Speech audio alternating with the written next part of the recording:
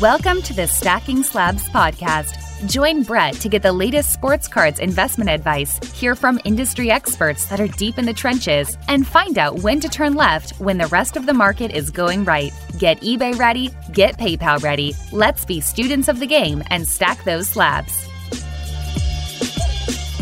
What is up? Welcome back to Stacking Slabs, your hobby content alternative. I'm your host, Brett McGrath. It's Friday. You know what that means. I got my man, Josh, Cardboard Chronicles, Card Ladder, on the damn pod today talking about a big boy sale he just had. He let go of his 2003 Exquisite Collection LeBron James number 78 rookie patch auto, BGS 8. He sold it for a pretty penny. We talk about it, get into the process, the mindset, why he did it, and what he's looking to do with those funds. If you like what I'm doing over here, hit the subscribe button. Tell a damn friend that you're enjoying Stacking Slabs, would you? Let's kick it to the conversation.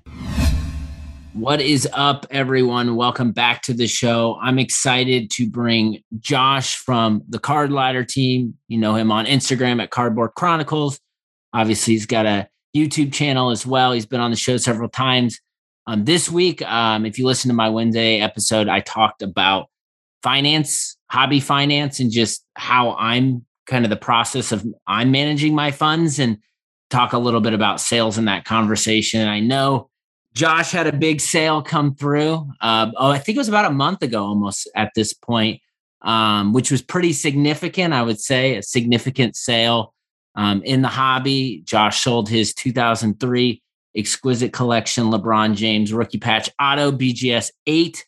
Kind of a big card, you might say. And why I wanted to have Josh back on, obviously talk about the sale, talk about the process he went through, selling it to another known hobby entity. And I figured just going through and digging in on Josh's mentality might be good for everybody. But without further ado, Josh, welcome. How are you? Yeah, thanks for having me, Brett. Doing good, man. Excited to be on. This is I love coming on this show. So if you invited me every week, I'd probably do it. I'm sure there's always something to talk about. There's when I listen to, which I haven't yet, I'm usually religious, whether I watch it live or listen to it on the podcast. I'm usually religious on the crossover, and I haven't caught the episode this week, but it seems like every crossover, there's like something you'll dig into or Chris will dig into. And I'm like, you know what? Like, I want to talk about that a little more with them. So yes, it's always good to have you guys on, and there's always a lot to chop up. Yeah. 2 hours of crossover. Like eventually we say something smart. So. Yes, for sure. So let's dig into, I would say, besides buying Chris Paul cards and working on Card Ladder, how, I guess before we get into the sale, how's your hobby experience been, over the last, month or so? I feel like in following, the Card Ladder team and what you're up to, and then your own personal collecting, there's just been a lot going on, but just, over the last, month or so, how is your post-sale, how has your hobby experience been so far? It's been good. For someone that's not a mega multimillionaire, I've just had to kind of change course quite a bit. Like I primarily collect LeBron, and I've gotten to a point in my collecting career with LeBron where, the stuff that I'm after at this point, I just like can't afford it. It's just the reality of it. So I have to kind of change it up a little bit. And so, switching over to Chris Paul has helped kind of keep me going in the hobby. Doing like the football receivers, which I'm still doing, is a lot of fun as well. I don't know if you had like a more direct question about the sale, but one of the main reasons I sold the LeBron was, primarily to diversify a little bit of my net worth. I just feel like I have too much money in cards to keep me comfortable, and the cards are going up so much that, at some point I need to take some risk off the table, and I was able to do that. But the other reason is that I could sell one card and fund like 2 years of player collecting, basically more than that. Like I could basically like take that money and collect for the next 10 years of other players and have no problem, keeping the mail days coming in, keeping it fueled. So that was a big incentive as well. Like, the LeBron is one card. It's a great card, and I've talked about consolidating all the time, but one card to be worth that much in the grand scheme of like what I own and my net worth and stuff, it just felt like it was too much. Like I just couldn't hold it anymore. And so yeah, that's that. Yeah, I definitely want to dig into kind of the post sale, and we'll get into the sale itself. But maybe we walk back to one of the times you were on the show, you talked about the experience of going through and like making the purchase. And I think maybe Nat Turner was the underbidder on the card. And you acquired this card. Obviously, I'm assuming at the time of purchase, it wasn't cheap, and you spent a lot of your own personal funds in order to obtain this card. So maybe like talk through like initially when you bought the card, like obviously you're a LeBron guy. This is LeBron's most significant, arguably most significant card, maybe the most significant basketball card of all time, people would say. What was, when you bought the card, were you thinking, okay, I'm going to buy this card and hold on to it for the long term? I'm going to buy this card because I just believe in its future and eventually I'm going to get out of it. Like, talk to me a little bit about the process that went into making the purchase and like what your kind of in game or goal was with it. Sure. Yeah. I mean, I'd spent, from like 2016 up until that purchase in December 2019, amassing quite a bit of cards in like the, $1,000 to $5,000 range. My day job has allowed me to kind of buy stuff in that range pretty frequently and been able to build it up. And then over the years, it just got to a point where those cards turned into $20,000, $30,000 cards in some instances, more. And so it's like, and I had a lot of it. So I just kind of looked at my collection and thought maybe I could go after a LeBron RPA, which is kind of like, it's kind of like a status symbol, honestly, like at this point for the LeBron collectors. It's like, oh, do you have an RPA at a 99, or do you have everything else kind of thing? And so I just, it was a goal of mine to get one. And I had the cards in my collection to get one. The math made sense. I was able to not have to sell everything I have and sort of consolidate a decent chunk of it into that card. And I never really buy a card thinking like I'm going to flip this or I'm going to sell it for a lot more in the future. I obviously never thought it would go from what I bought to what I sold it for in this short amount of time. So I didn't ever see myself like selling it, 2 years later, which is what happened. It just sort of happened that way. And I never really think that far ahead when I'm buying a card. It's usually like, I want this card. I think it makes sense in my collection. I believe in it long term. And at that time, back in 2019, like a lot of this newcomers were coming in and talking about base cards, and sort of like the lower tier cards were getting a lot of the love. And in my opinion, then it made a lot of sense to consolidate. I just felt like that stuff was outpacing the really high end stuff. And the collectors that were coming in didn't understand the difference in value between that kind of stuff and the really high end. So I had focused on going after the high end. And now I feel like we're in the reverse situation where like everyone's just all gung ho about autographs and LeBron and Jordan and, the GOATs and stuff like this. So that card specifically has really caught up and kind of blown other stuff out of the water. And it's like, all right, well, now I got to change. So it's always just kind of this constant adaptation to what's going on at the moment. Totally. And I think timing is such an important thing to take note of. And you saw an opportunity. And, we just saw the golden sale for the jersey number LeBron 8.5 sell for what, 3 million or something this weekend. And so you look at that sale, and granted, it's a, half a grade higher than yours and it's a jersey number, but you look at the sale price of that card and you look at when you bought yours, like, how do you even process that? Like, what goes on in your sale or in your head when you look at those two sales, because they're just so dramatically different? Like, what's your mindset there? Yeah, I honestly think I thought the jersey number would go a little bit higher, to be completely honest. And like the 2.4 is a spectacular sale. It's a ton of money. I thought it would go a little bit higher and it didn't. So, looking at the math and like multipliers and using card ladder data and stuff, I feel like I did pretty well.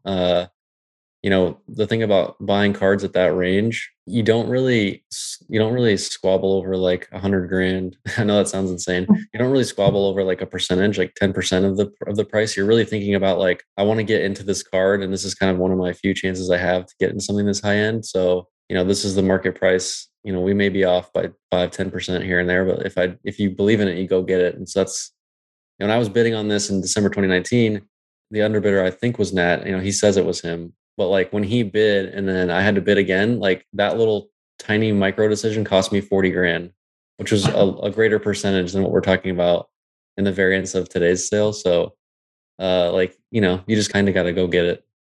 Yeah. And you mentioned the status thing. And I think that's like maybe a topic not a lot of people talk about, but just like, obviously, like with a card is scarce and is significant as the LeBron RPA, there is a certain like maybe community vibe around that card. Mm-hmm. And every sale matters, right? You're glued to every sale and you know who's got one or you know who just picked one up. Like, what was that experience like for you? Because you made mention of it. So I felt like a part of your decision making to acquire it originally was to be in the mix and be a part of that.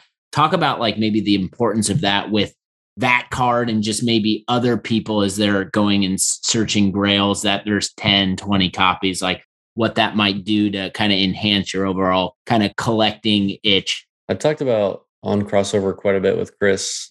He differs on this slightly from me, but I've always said like when you're going after a player collection, I really tend to focus on the stuff that has a lot of historical significance, stuff that like, you know, a lot of other people want to collect. That's why I don't really like one of ones, because like only one person can own it. And it's not really a status symbol. It's just like, okay, you're the only one that owns it. If a lot of people are chasing something and a select few can have it, I feel like there's more, you know, it's like limited release watches or handbags and stuff like that. Like people want to be in this like elite group of people that own this rare item. And the 99 RPA is enough where, you know, 99 people can own this card. That's quite a few compared to some other like gold prism out of 10 and 101s and stuff. So like, it's not impossible to attain. But the status of it and the historical significance, you know, the 2003 exquisite, those things greatly outweigh some of these other factors of rarity. And so it puts you in a place where you can attain it and it's not incredibly rare, but because it's so, you know, significant and everyone's talking about it, it is hard to attain. So it's kind of like this pretty interesting battle you have internally of like, you know, do I really want to spend the finances to get it? Because I feel like I should be a part of this elite group, you know, et cetera. And one of the main reasons I did sell it is that I own also the 2003 limited logos LeBron. And if you just like line those two cards up side by side, given like the patch that an auto that I have on the limited logos is a lot better. You know, you asked a bunch of random people that didn't know anything about the cards, didn't know about the historical significance, they would all pick the limited logos, right? It's like, oh, look at that. The jersey's way cooler. It's a lower number. It's game used. Like it's got all these things. But you and I know that the price of it is like, you know, a third or a quarter or whatever, for whatever reason, right? Because of the significance of the 99 of the original RPA. And so like as a collector, when it got to this much money, at that point, the balance tipped away from like, you know, having the historical significance and being a part of this club. And like, okay, now it's too much money. And now I got to focus back on the collector side. You know, it's like this constantly swinging pendulum. Maybe dig into that a little bit, because I think there's a lot of people that talk about, obviously you love the card. Like I'm sure there are many parts of you that like hate to see it go, but like what you ended up accumulating from the sale outweighed the value of having that card in your collection. And I think that's an interesting topic that a lot of people go through. Like I go through it regularly when you own a card and you bought it for one price and then, you know, 2 years later, it's 3x or 4x that. And you look at the card and you're like, you know what, like this fits in my collection, but like what the value of this right now and the fact that I know I can just go sell it and get that outweighs having that in my collection. Like maybe talk a little bit more about that with this card or just any other cards that you've sold. I think we're all collectors, but at some point we reach this tipping point where it's like, all right, it's time to sell. Yeah. I mean, you've got this like kind of ranking or a list of things that are important to you in your life. You know, there's a number of things we could list off, and, you know, being a collector and owning some of these cards is pretty high up on that list, but also up on that list for me is financial freedom, you know, being able to work any job that I want to work based on my own current financial situation, like the hours that I work, the company I decide to work for, if I've got extra money and I don't have to take a job I don't want, or, you know, the future of my family and kids, and like all these things get ranked, right? And it's like, do I want to own? I think I have about like 20 to 25, you know, what I would consider like high-end cards that are in my collection that are like graded and, you know, organized in my collection. And so it's like, would I rather have 25 high-end cards and have a mortgage and have all my net worth in cards, or would I rather have 24 and like check off like 12 other boxes and have all that stuff situated? I can pay off my house. I can have no monthly expenses. I can be completely financially free for the next 10 years. Like those are the decisions that come up, and it's like, all right, well, time to sell, because this is like, you know, I can check 12 boxes with going from 25 to 24 cards. And that's kind of how I approach my collection is like, I look at all the cards, try to take the value out of them. And it's like, which ones do I actually, enjoy owning? Which ones do I love? And if I had to rank that RPA to 99, it would probably be like, I don't know, like 10th or 11th. If I just sort of like laid them all out and was like, which ones do I enjoy the most? Am I looking at? It was like 10th or 11th. And it's like, if I can sell my 10th favorite looking card for all those other things I talked about, it just seems like you got to do it. And the situation of, people might say, well, okay, well, why did the guy who bought it from you spend so much? He's in a different situation than me. He has other cards that are worth way more. Probably he's got, this is just one of his cards. So he's in a much different spot. So you can never really question the buyer and or the seller on either end. You kind of have to look at them individually. The deals always have their own pieces going on. And so, yeah, that's kind of an interesting little nugget as well.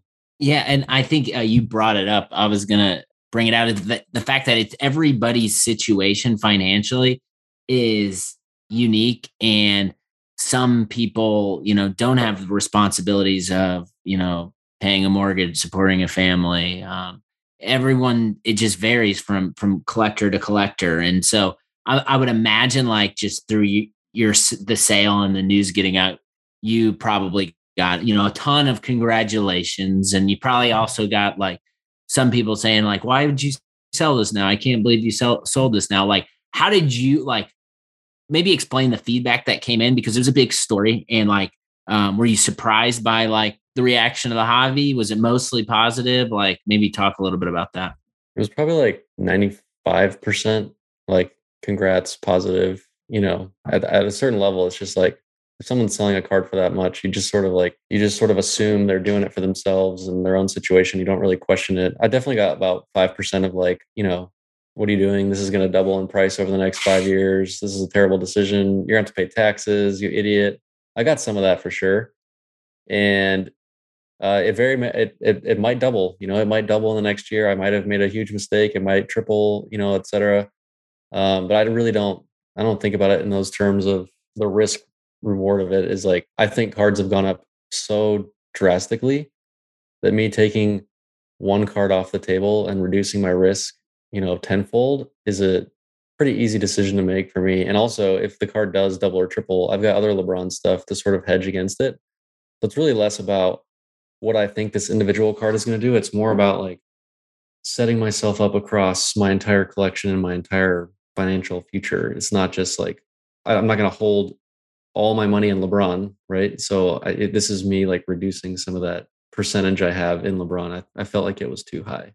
I love it. And then, so I want to talk about the other side of the sale and like what life is like now, but definitely want to talk about the sale.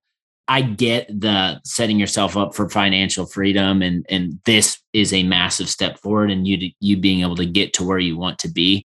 I think first part is like, what was the compelling event for the time frame? Like for you to be like, all right, now is the time. Was it the interest you got, or was it just the market, or like maybe talk about like, why'd you sell it when you sold it? Every collector is going to understand this, and it's kind of silly, but I saw so many of them sell in such a short amount of time.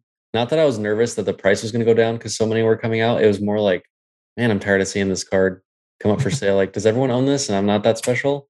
That was part of it. I honestly made the decision at National. Like, I was around you and a bunch of other guys, and I had the card with me, actually.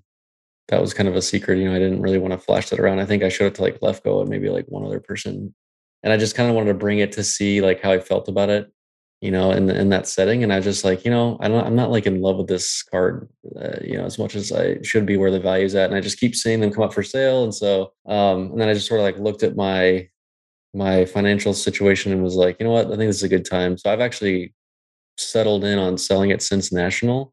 The buyer reached out to me just like randomly. I was on vacation. I was on at a Airbnb in San Diego and just sitting there. I got a text and he was like, yeah, hey, do you want to sell that? And he was like kind of half joking, thinking I'd just be like, go fuck off. But I was like, sure. I think we had a deal within like a couple hours. It got pretty serious pretty fast. And it was like, he had the money, I had the card, and I wanted to sell it anyways. And so we just kind of made it happen pretty quick. It had since come out when he posted it, but MC Sports Cards was the buyer who I think anybody who's been at shows, who follows anybody on social media knows him from just the volume, just he has a presence. And so in the hobby, like how much more comfortable did that make you knowing that you probably had some, I don't know what your personal relationship was, if there was any, but like you knowing kind of his brand and what he was about? 100 times more comfortable, in Infinite. I'm not sure. I've never really been comfortable auctioning off something like that, from like shipping it to, you don't know the timing and the atmosphere of the hobby at the time. And just like, you're at the whim of all these different factors, and like me just holding it and selling it to someone I trust is kind of more in my control. And I like that part of it, especially like lower dollar cards, I don't mind sending them an auction, kind of just get them off my plate and get it done quicker. But in this scenario, like I wasn't in any rush or anything. So I just sort of waited for the right time. And when Mike messaged me about it, it was like, dang, now I have more incentive to kind of move and move quicker on this and move a little bit harder, because I don't think I'm going to be able to find a buyer who I trust at this much. So I need to take this one more seriously and see it through, because, I'd say there's probably like, I could probably count on one hand with my fingers of people that I trust at that level of Mike. So, just in terms of like someone that can credibly have that much money reasonably, and then someone that I trust and I've known in the hobby. I've been doing deals with Mike for a long time.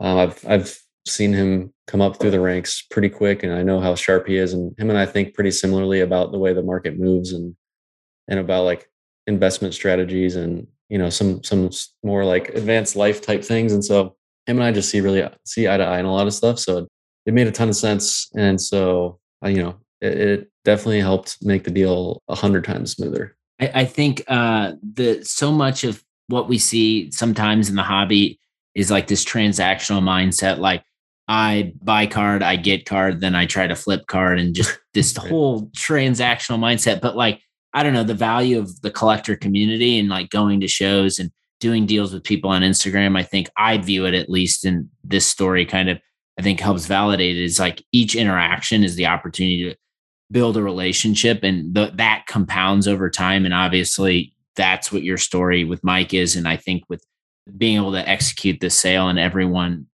sees it as a win-win situation.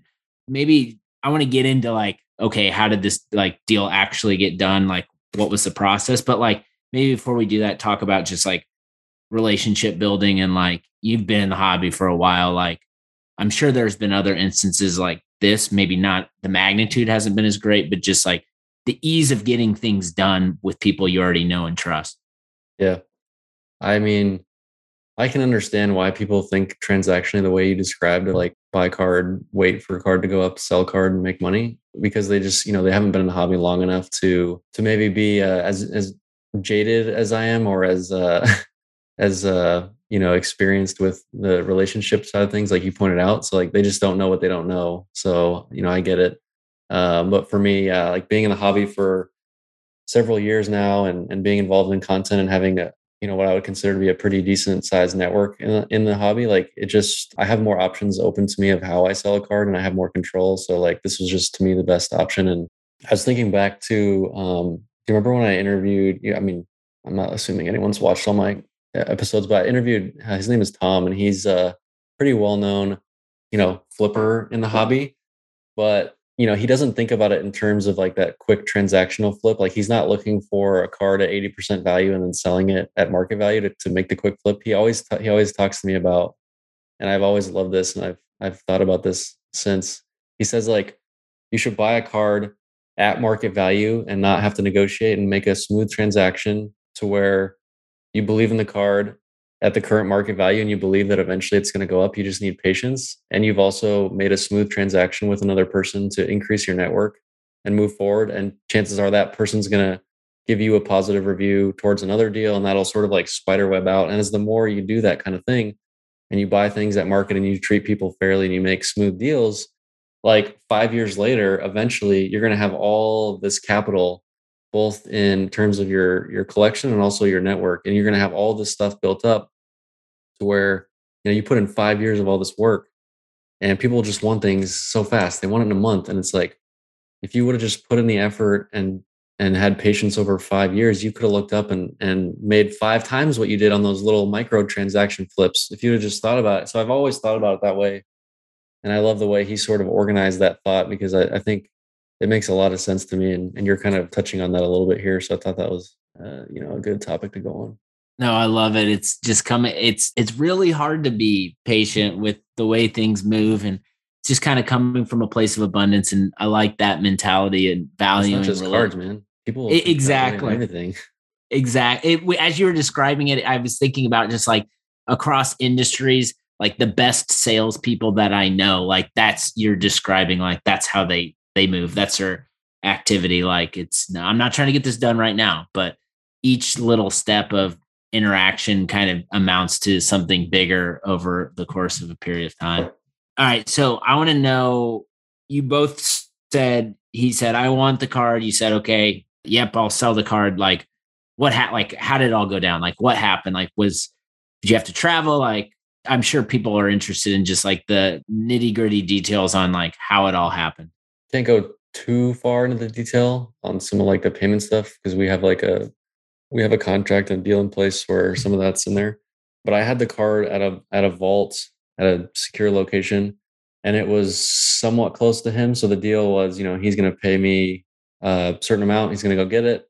He's going to go drive and pick it up, which he did. And that was when he made his announcement, when he actually picked it up and whatever he did with it. I'm not sure what he did with it, but he picked it up and got pictures and, had his moment with it, which was fantastic. I wanted to make sure he had that moment. That was actually in the contract of like, I'm not going to say anything about the buyer until he gets his own moment.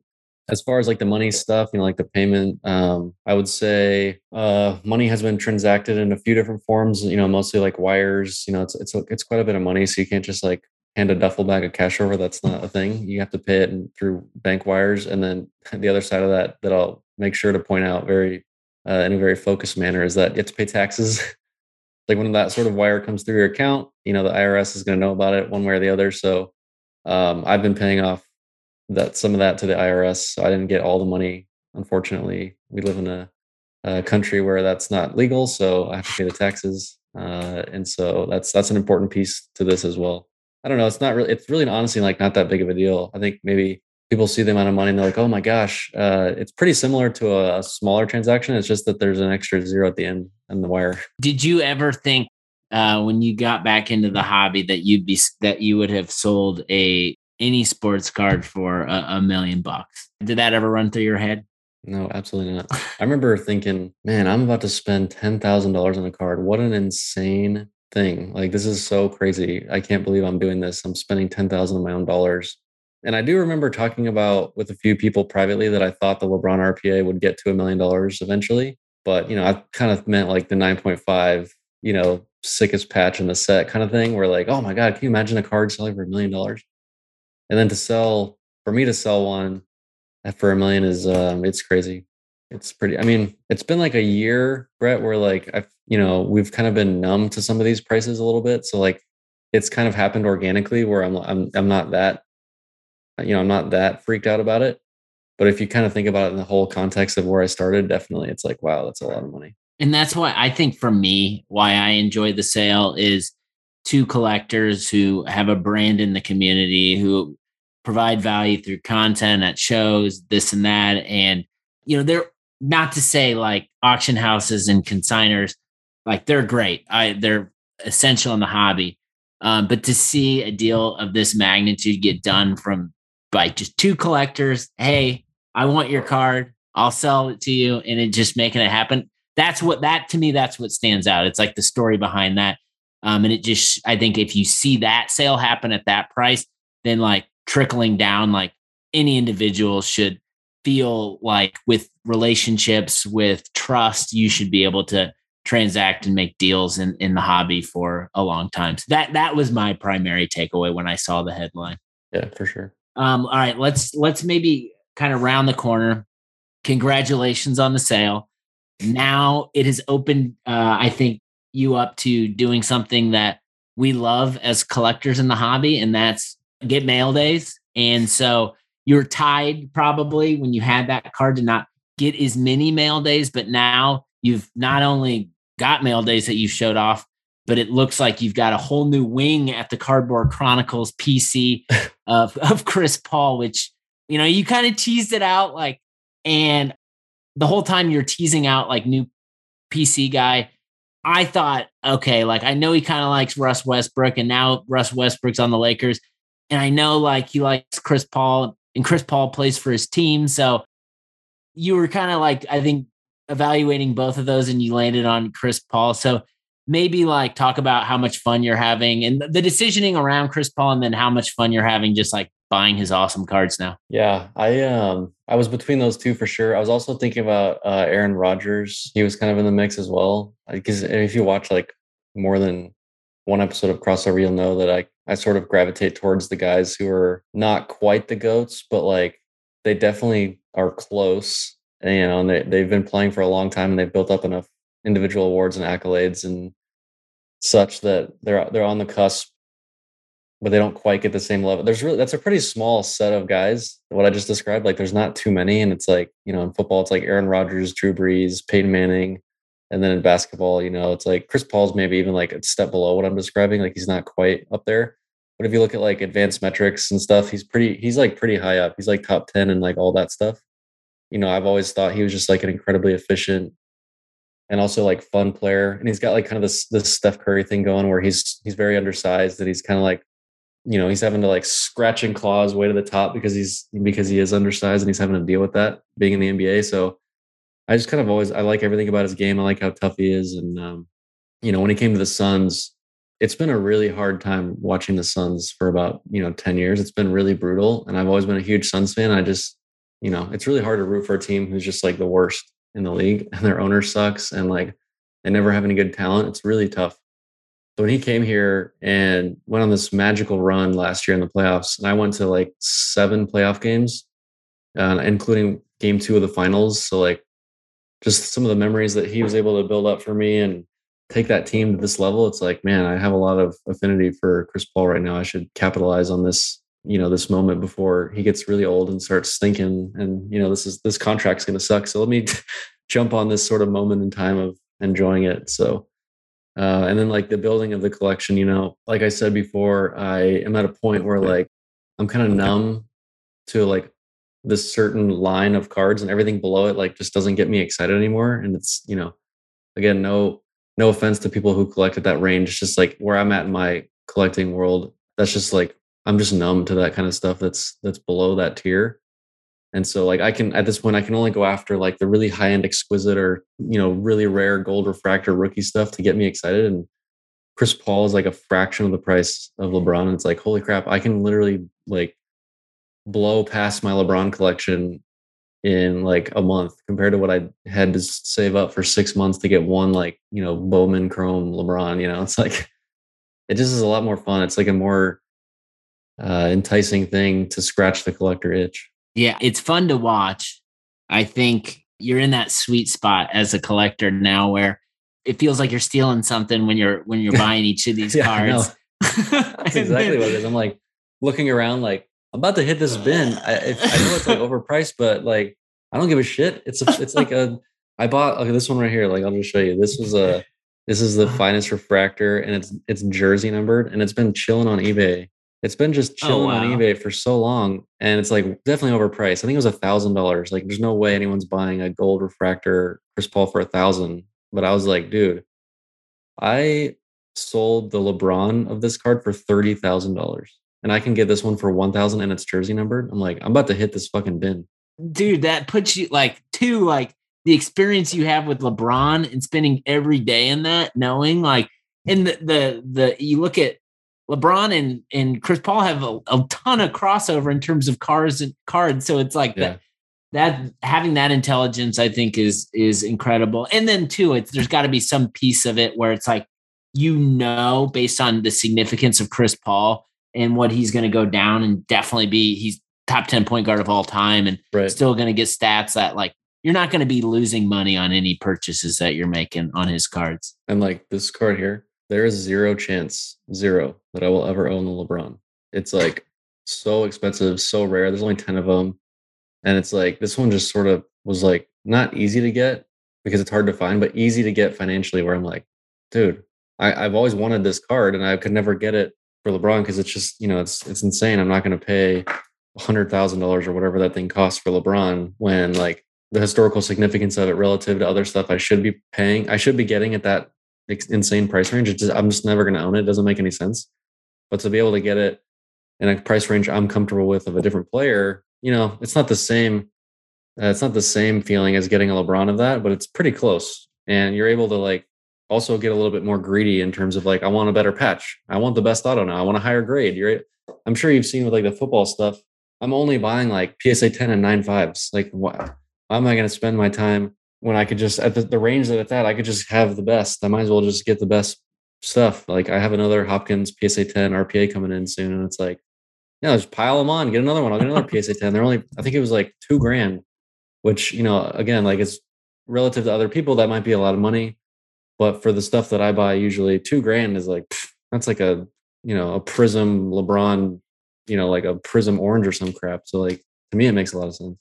100%, man. This has been fun. I appreciate you coming on and sharing the story. Maybe like in closing, I would imagine this has been a significant, monumental moment in your hobby collecting career. And you've probably just in reflecting over it over the last few weeks have, learned a ton or, have had these moments where you've thought about it and just dug in and thought about the process. Like what is like maybe one thing that you can share with everyone else just in terms of like your learning experience going through something like this that might benefit anyone listening? Yeah. I went on this rant quite a bit on Crossover and I haven't really gone down this path as much as I want because it may not appeal to the demographic of, sports collectors and sports cards and stuff. Like it's not quite the same topic, but I've always been a huge proponent of like frugality and like enjoying your life and kind of paying for time and memories more than things,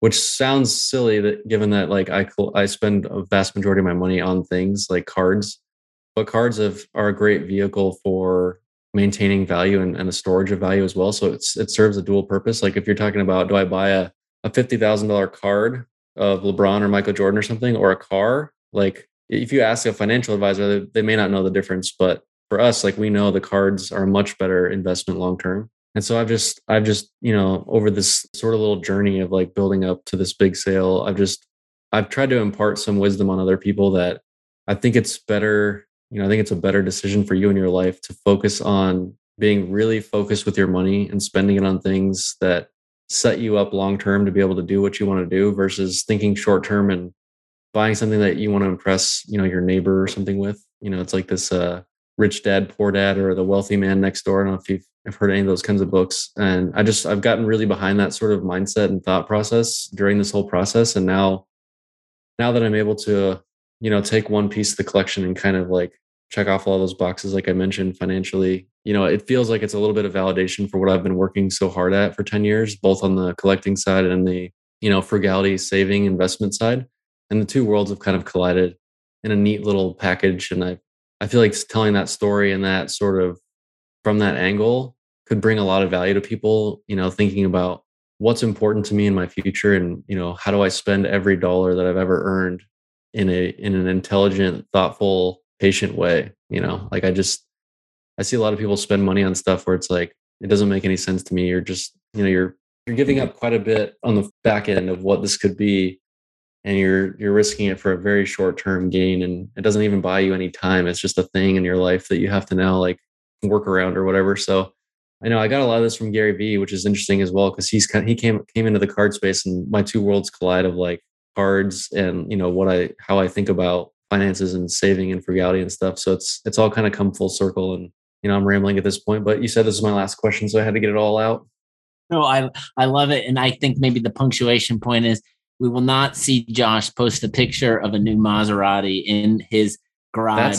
That's the most common DM I got, honestly, of the other side. You said like, how much was positive. The most common DM I got was like, you need to buy yourself a car, or you need to get a bigger house, or you need to do this, you need to do that. And I'm thinking like, I'm doing the opposite. I take this new money came in and I'm like guarding it like it's, like it's this most precious thing that I don't want to spend any of it. And I've been spending some of it on Chris Paul to offset, the tax burden. But other than that, like I've even like doubled down I'm going to like pay off the house. I'm paying off other things. And man, I'm treating it like every dollar of this money that it came in needs to be spent even more wisely. Love it. There's so much to be learned there. Josh, appreciate you coming on. Everyone, definitely, if you're not already, go follow him on Instagram at Cardboard Chronicles and go check out Card Ladder. Josh, you'll be back on sometime soon. I'm sure there's another topic we'll chop up, but thanks for jumping on again. Thanks, man. Thanks for letting me ramble. Selling a card for $1 million is no joke. I am so appreciative Josh came on the pod, talk about his sale. I learned something. Hopefully you did too. Take care of yourself. Take care of others around you. We'll be back with more Stacking Slabs as always next week. Peace out.